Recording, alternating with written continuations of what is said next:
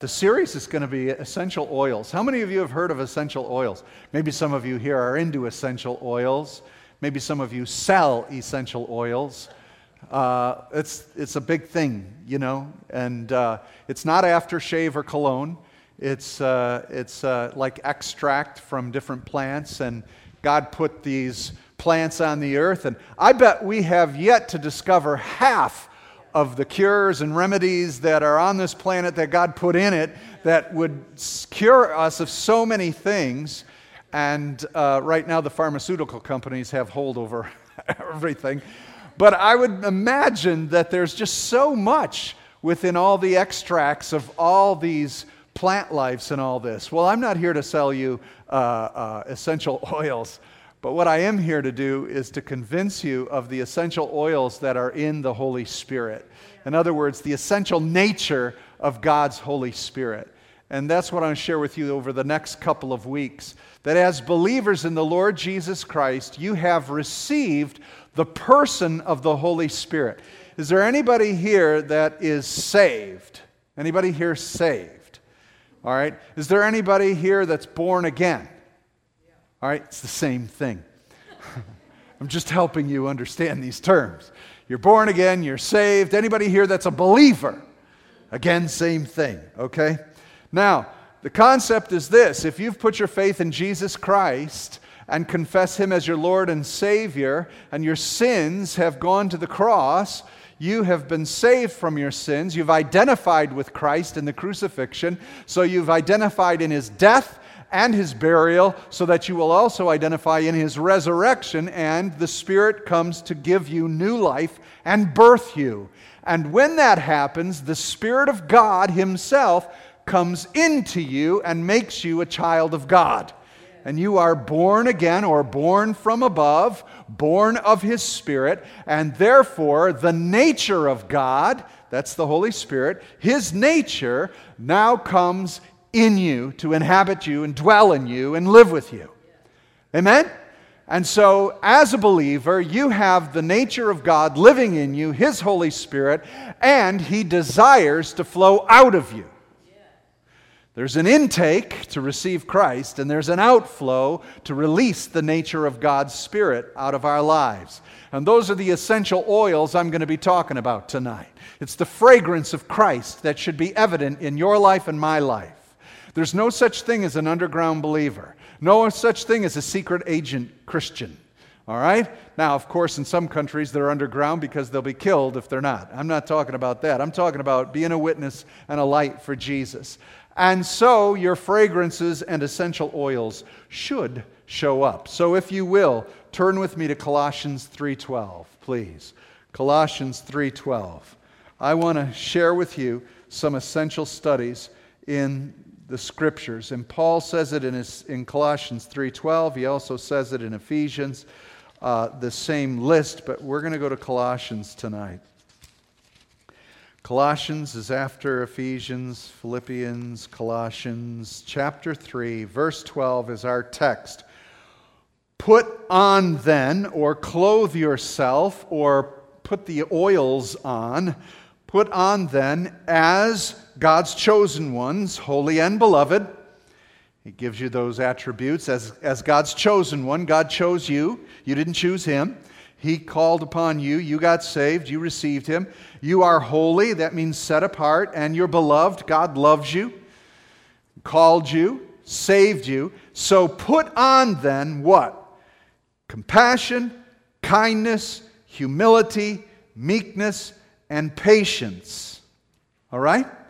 That's what we're going to study tonight. Put on then these essential oils. You get it what I'm saying, essential oils? These are the characteristics and traits of God's own nature through His Spirit, and those are the things that should be fragrant from us. We should have the fragrance of Christ on us. These are His essential oils. They will know you are Christians by your love. Right? So this should show up in you and I. And if it's not showing up, that's why you're here tonight. We're going to work on it. And if it is showing up, then teach somebody else these things. But first of all, the first thing is what?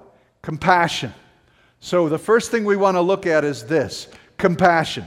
Now, each one of these builds upon another. We'll get into some other essential oils from Peter in a week or two.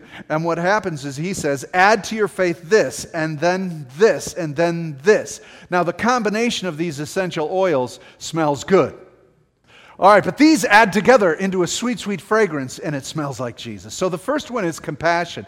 How many of you have ever heard or remember in the old scriptures, bowels of mercy? Bowels of compassion. That's the old King James. Tender mercies. But why in the world would they use the word bowels of compassion? Because in ancient times, and they were smart, they understood that to be moved with compassion, they felt it here in their bowels, in their belly, and they were moved. You ever get butterflies when you're near someone you like? Right? Your bowels of tender mercies. You have butterflies in your stomach. How many have ever heard that phrase? All right? Jesus was moved with compassion. The concept is brilliant, and though we would go, oh, that's so ancient, they didn't know what they were talking about, bowels of mercy. We know that those are all based in your head. Well, what scientists have discovered is the second brain. Look it up, Google, second brain. And what you'll find is that there literally is a second brain within your body that's right here in your bowels. It has as many triggers and senses that is literally moves you and causes you to consider. How many of you ever heard of the term gut? I have a gut feeling. Right? Because it's happening here. Many of your decisions are made here than here. This is your rational decision making. This is your emotional decision making. And that's where compassion comes out of. Tender mercies and compassion. You're moved. And then your brain kicks in, right? Then you go, well, I don't know if I should do that or not. And that's what compassion is. So let's look at a verse, 1 John 3:17. It's on your outline. I'm just going to go through some of these. But if anyone has the world's goods and sees his brother in need, yet closes his heart against him, again, King James says bowels of compassion, how does God's love abide in him? So he says this, if you've got the world's goods, what do you think that means? Money. World's goods, yeah, finance, a car, whatever you have that gets you through this world. If you've got it and you see someone who doesn't, and compassion moves on you, but you shut it down, then the question is, you're not displaying essential oils. And the question is, do you really have God in you? See, that's what I'm talking about. When you're moved with compassion, then your rational thinking goes in. If I give him that $5, then I can't buy my salami sandwich. Right? But God moves on us. It may not be your bowels moving. It may be the Spirit of God moving. And so we're to show up in this world with compassion. Now, I understand that there are a lot of people who are constantly asking you for money. Right? So I would encourage you, I do this from time to time. I'd encourage you to do this time to time, and I used to do it with my children. And that is take some extra cash with you because you can count on being asked for finance. So have some singles with you, have some fives with you, whatever you want.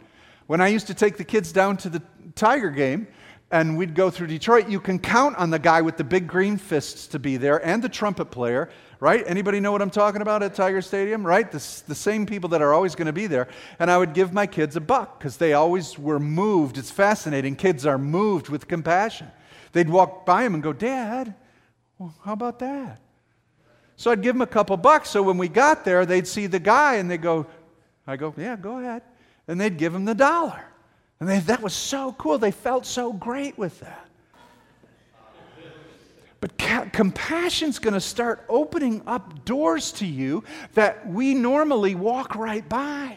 This is an essential oil of the Holy Spirit for us as believers. You are a compassionate people. And look at, people are going to take advantage of you. So what? Take advantage of them and present Jesus I don't know if that's taking advantage, but give them Jesus. No, seriously. This is an essential oil. So what if you got ripped off? Jesus didn't say if they ask for your coat, kick them in the shins. He said give them your coat and your shirt. Right? If they tell you to walk a mile, go 2. So this is an essential oil. I won't belabor it, but let's understand that oil. Now he goes on and he says, if you're going to be compassionate, you can't get to kindness till you're compassionate, right? You can't get to kindness unless there's compassion starting here.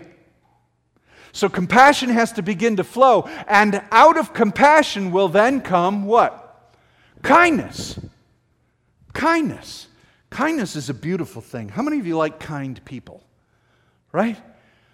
Isn't it nice when people are kind instead of harsh? How many of you go to the counter when you're trying to buy something at the store or at a restaurant, fast food place or whatever? Doesn't it make a world of difference when someone's kind? It amazes me too and many places need to teach young people how to be kind in their service. Right? Because a lot of them aren't getting it at home. In fact, their homes are not kind, and they're really in a rough place, and they're going to work, and they're down. They won't even look at you. Okay, what do you want? Okay. It's like, look at me. How are you doing today? You bring kindness, and guess what happens? Boom. It opens up. So let's look at this verse for kindness. Romans 2:4. Do you presume on the riches of His kindness and forbearance and patience, not knowing that God's kindness is meant to lead you to repentance? This is all about God's kindness. Where do you think we get the knowledge of kindness from? God. God is so kind, and what Paul is saying is God's kindness is so great, it's what got you to fall in love with Him. His kindness towards us who were against Him and who sin and reject Him and avoid Him and forget about Him. He is perpetually kind and good to us. This kindness is an essential oil that a Christian should be wearing. It's kindness. Your compassion moves on you so that you will be kind towards one another. These are the teachings of Jesus. Be kind one to another. Kindness goes a long way. That's what this verse says. It's His kindness that led us to repentance, in other words, changing our mind. It affected your mind and your thinking. Kindness does that. Kindness has an impact on who you are responding to. Right? Gentle words turn away wrathful speaking, right? I'm paraphrasing, right? An angry voice speaking to you, you turn back kindness, it'll diffuse the situation. Isn't it true? Right? You get an angry customer and you're kind to them, they kind of bring it down, right? Amen. I've experienced that many times. Has anybody here experienced that in your kindness, it diffused a situation? Yeah? Good. Kindness goes a long way. There's a story here about Rosaria Butterfield, and a famous story, a book she wrote. She was a committed lesbian, and she really hated evangelical Christianity and Christians. And she wrote an article that was published in the newspaper about a particular evangelical Christian group of people, and she just dogged them. She just, these narrow-minded, really ignorant people. And she put it out, it was published, and she got a lot of mail back, right? So you get positive mail and you get negative mail, and she got a whole slew of mail, typical. And unfortunately, there are times where Christians make their point of view in an unkind manner. That is not the oil of God. That is not the oil of the Spirit. You must represent, right? Now, Jesus would call out and rebuke religious leaders and people, but you see, He was rebuking people who were misrepresenting God, as opposed to the sinners. He was kind to them because they didn't know any better. But anyways, she talks about how she got a letter from a pastor, and she decided one day to put all the hate mail in one stack and all the good positive mail in another, and she came across this one letter from a pastor, and she read through it, and it was so kind, but yet it was pointing out where her logic and her reasoning was concerning Christians, where it was incorrect. But yet the love and the kindness, she said she couldn't put it down. She'd read it, and it intrigued her. And she couldn't decide which pile to put it in, because it was opposing her point of view, but it was so loving and kind, she felt it was pro-her. And she was so intrigued, she wrote the pastor back. And he invited her to lunch. And they met for lunch. And as time went on, his kindness spoke to her, and it brought her into a knowledge of God, and she is now saved and born again and serving the Lord Jesus Christ, because the kindness brought her unto a loving God. This is the essential oils of God. But sometimes if I'm kind, people will be mean. Yeah, well, they'll be mean even if you're mean. But you need to minister in the opposite spirit, not the spirit that they're ministering in. We're to minister in the essential oils of God's Holy Spirit. Now, if your compassion moves you to kindness, the only way for you to be kind to someone is you need to humble yourself. That's a tough one, isn't it? Humility. Now, the Latin word for humility is humilis, and it means go low. It means low. So we don't esteem ourselves more highly, that's what this verse says, more highly than we ought to. Romans 12:3, for by grace given to me, I say to everyone among you, not to think of himself more highly than he ought to think. So humility says, go low. You don't have to prove yourself to someone, and you don't have to win over someone. That's an essential oil. Jesus, who being found in God, formed as God, thought it not robbery to be equal with God. He humbled himself, emptied himself, and made himself as a man, even a slave, even unto death. Jesus didn't have to prove anything. He knew who he was. You're a child of God. You don't have to prove this, but be humble. Stay low and serve others. This kind of humility. So don't think more highly than you ought to. Now, this is an important point concerning humility. Don't think yourself more highly, right, than you ought to. There's an ought to in that verse. Because if you think of yourself lower than you ought to, now you're not understanding your identity in Christ. Right? A false humility or groveling or a self-loathing is not humility. Does that make sense? But this verse actually helps me where it says, don't think more highly of yourself than you ought to. There's a level that you ought to consider who you are. I am not a loser. I'm saved by the grace of God, born again. There's a place I should consider who I am. Does that make sense? But it should never be higher than where Christ wants me to stand. And in due season, James says, if you humble yourself, in due season, Christ will elevate you. So who's doing the elevating? Jesus. Let Him elevate you.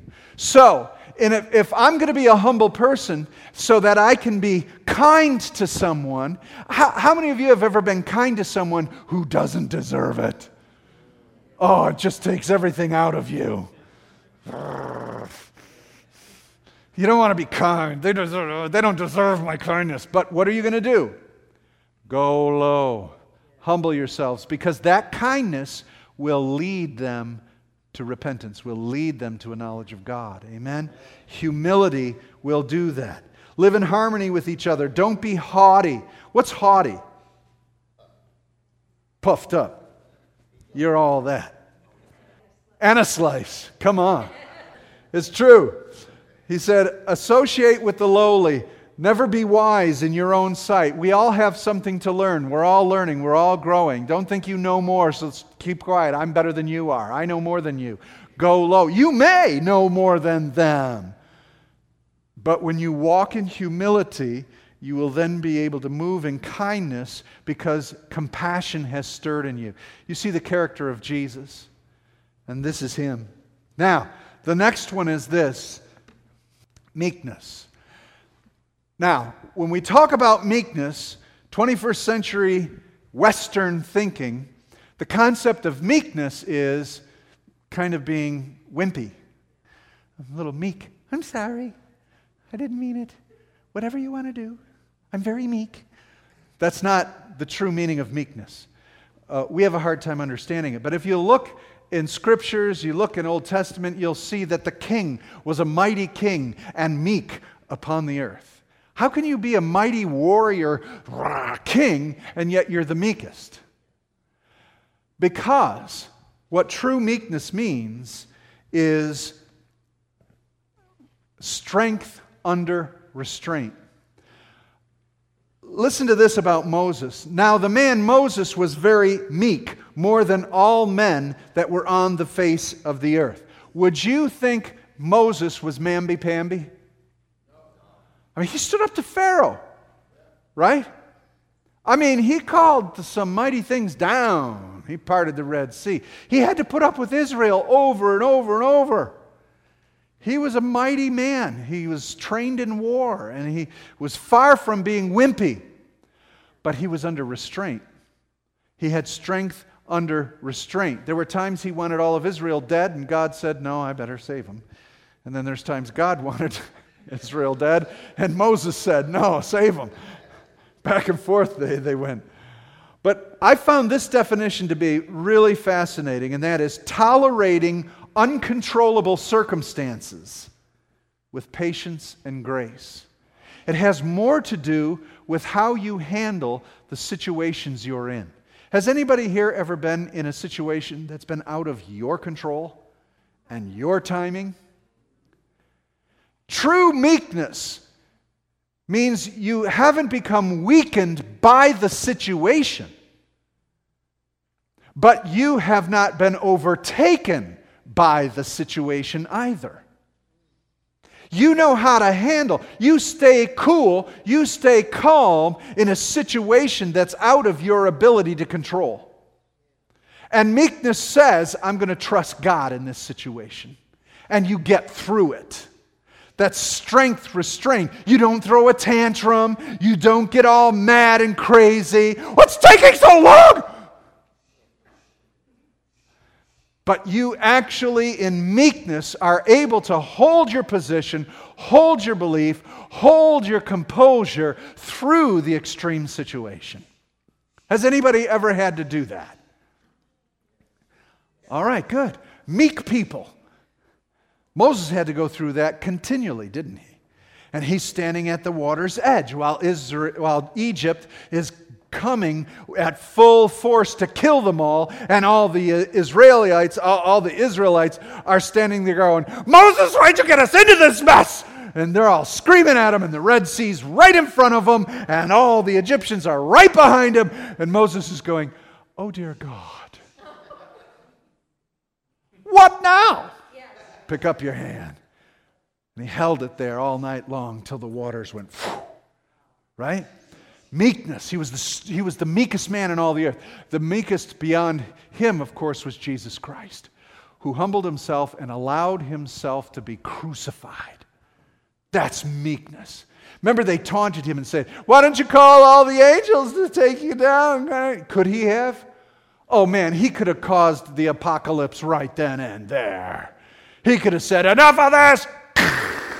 And just went and boiled everything. But he said, not my will, but thine. No, it wasn't not that it was in his will to do that he wanted to. He was completely meek and faithful to the Lord. All right, so meekness, folks. Meekness is the fragrance and essential oil that you need to have to where kindness can operate, because even in a situation where you want to react and you want to say something that they deserve to hear, or you need to pound and get your way, you're just okay. And so that leads you to the next one. Because you're meek and even out of the control of the situation, you will keep your composure, you can be what? Patience. You can walk in patience. Now, here is where humility works in patience, because you are choosing to not control the time, but in meekness, you are allowing that situation to play itself out, and you will be patient. This is when you begin to pray to God and say, I know you're doing something here, I just can't see it. But you've got a plan, and I'm just going to wait and be patient with this situation. Let patience have her perfect work. Perfect means complete. Let patience have its complete work. There is something going on here. Something behind the scenes you don't know, you don't understand, and you don't realize that's going on. But because you are a meek person, knowing that God is in control of everything, you will patiently wait to see how this thing plays out, holding your resolve and your kindness, and representing Christ in that situation. How many of you have found yourself where others all around you are complaining and they're mad and they're angry and they're yelling and this and that, and yet you hold a composure and a patience to where you're able to minister to the person that is stuck behind the counter and it's not their fault? Anybody ever been in that situation? Right? Man, do they appreciate you. You know why? You smell like Jesus. They don't know Jesus. They haven't seen Him. You see, faith, right, is the evidence of things not seen. So when they see you behave like Jesus, they've seen Jesus for the first time. They smell the fragrance of Christ because they see the attributes of Him in you. So these are the essential oils. And so they play one upon the other. And they are what should be demonstrated in our lives. So, compassion moves us. And in that compassion that we have, we move with kindness. And as we present kindness with someone, it's because we have humility. And in our humility, we are meek to not allow the situation stir our attitudes, but I'm stirred by the Lord's compassion through me. And because I am meek in this situation, I will be patient. And I will allow the Spirit of Christ and His essential oil breathe a fragrance wherever I am. That's you, Christian. That's you. You bear the essential oils of Christ.